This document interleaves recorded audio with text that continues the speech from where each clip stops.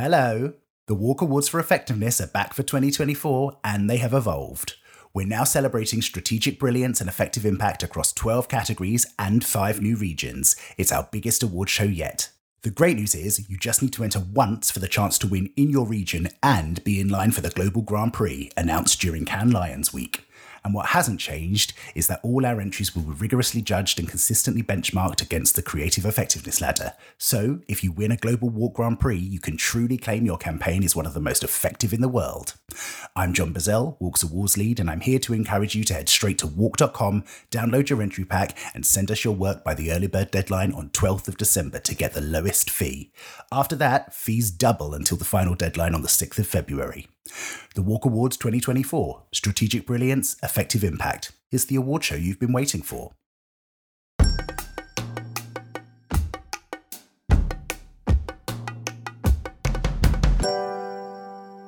Hello and welcome to the Walk Podcast. My name's Lena Rowland, Head of Content for Walk Strategy, and today we're talking about a new report, the Walk Guide to Creating Cultural Advantage. I'm delighted to be joined by my colleague Rika Facundo, Walk's Asia editor, who authored this report. Hey Rika. Hey Lena, so glad to be doing this podcast with you. I can't believe it's our first time together despite working together for about, 2 years now? Yes, it is a first, so looking forward to it. So, creating cultural advantage. Now, it is a huge topic and you cover a lot in the guide. But for the purposes of this podcast, we're going to look at 3 key learnings that you want to highlight.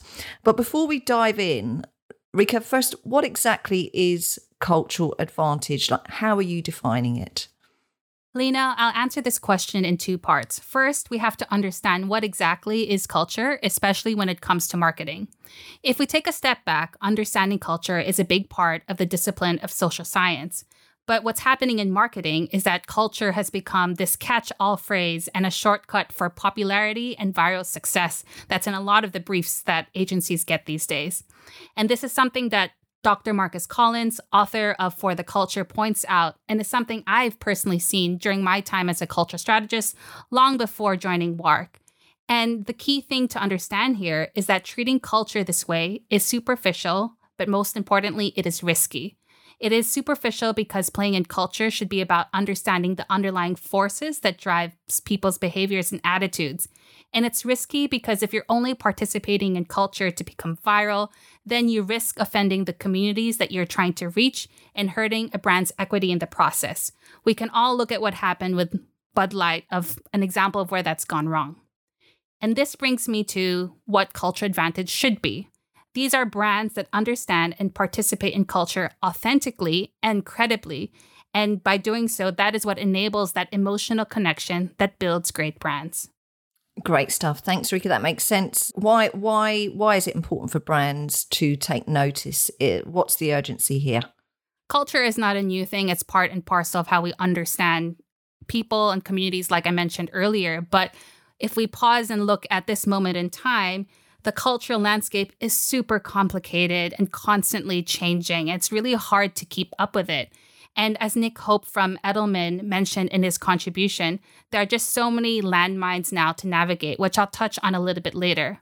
So if brands want to grow and resonate within across cultures in the markets that they operate, the markets where they want to go to, they need to understand what's changing or else they will risk their brand reputation and bottom line, as I mentioned earlier. Okay, so serious stuff. Rika, let's dig in. What is the first takeaway you want to highlight from this guide? The first takeaway is the end of monoculture. So, Lena, as you know, a big part of my job as a regional editor is the need to localize. But when I was working on this report and when I took a step back, I realized that it's actually just a symptom of a bigger shift, that culture is no longer monolithic. And we're seeing this across multiple facets. Firstly, from a macroeconomic point of view, we see Western-led globalization slowing down. Countries like China and India are becoming economic powers. Even in Southeast Asia, where I'm based, we see the economic model moving away from being just a manufacturing hub of the West. Then, if we look at pop culture, it's not just Hollywood exporting global culture. Everyone these days is watching like anime, Korean entertainment, Bollywood, and India. And lastly, there's the diaspora and the rise of grassroots movements such as LGBTQ, influencing culture at the intersection of various demographic, psychographic, and geographic factors. So, Lena, it's really not one size fits all anymore. How about the impact of the internet? Have you seen it convolute the dynamics of culture? I can't believe I forgot about the internet. Of course, the internet is super important in how it influences culture. And our contributors from Amaru outlined this quite nicely. Ultimately, the internet has amplified the voice of the consumer, who are challenging old dynamics, such as Western culture dominance and brands that exploit culture without giving back. And this is what they coined Culture 1.0 and Culture 2.0. But they pointed out that we are now entering Culture 3.0, an era of fragmentation where mainstream pop culture is losing its appeal.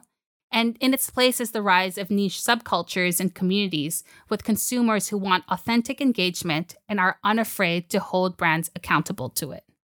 Yeah, and this is something that we've covered a lot on Walk throughout the year.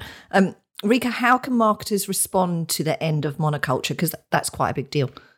Oh, Lena, there are so many that we mentioned in the guide. I could go on, but if I could pick one, it's that gaining consumer trust is becoming more local. And we presented data from Edelman that showed that a growing source of trust amongst consumers that we feature is that it's about people in my community or my neighbors. And this has important implications on the way that we market to consumers.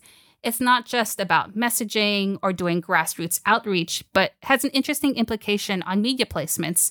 And one of the trends that we pointed out, particularly emerging in places like India and Australia, is the importance of regional media in connecting with consumers, because regional media tends to focus on the issues that really impact the community that the consumers want to feel connected to.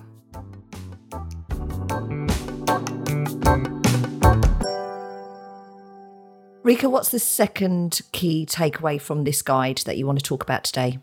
The second key takeaway is that culture is a double-edged sword of polarization and connection. In my experience, I've always seen culture as a way to connect. That's my bias, and I'm quite the optimist that way. But Creative Cultures' Paula Van Capellen reminded me that strong cultures can also divide, hence this period of polarization that we're feeling around the world. Big question, Rika. Why has the world become more polarized? Oof, that is a big question, Lena. And again, I could talk about that for many, many, many minutes or hours. But I think if we, again, take a step back, I think most people are familiar with polarization in the US context, but actually this is becoming a problem in markets all around the world caused by a lot of factors. And some of these factors that our contributors pointed out was that there's failing economic optimism, there's a mass class divide, and all these factors are causing this perfect storm of polarization. And the reason why this impacts marketing is because it breeds mistrust among consumers, making them highly more sensitive to faux pas.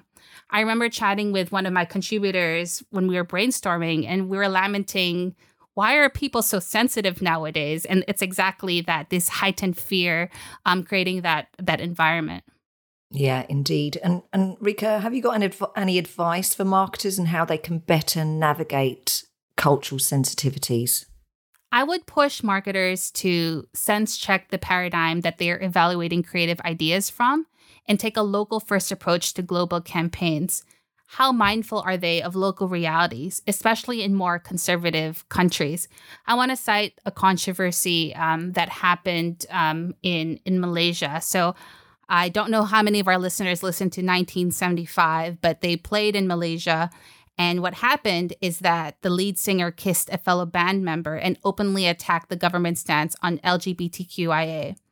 What the coverage was is that local fans exclaimed that he actually set the queer agenda back with this, what they called the white savior stunt. Again, it's not about, pushing those progressive ideals. It's about understanding, what is the local context so that you can approach that messaging more thoughtfully and avoid this controversy with what happened with the band. That's really interesting because that made headlines over here in the UK. So it's really interesting to get your take on how that landed locally in the market and the implications around that.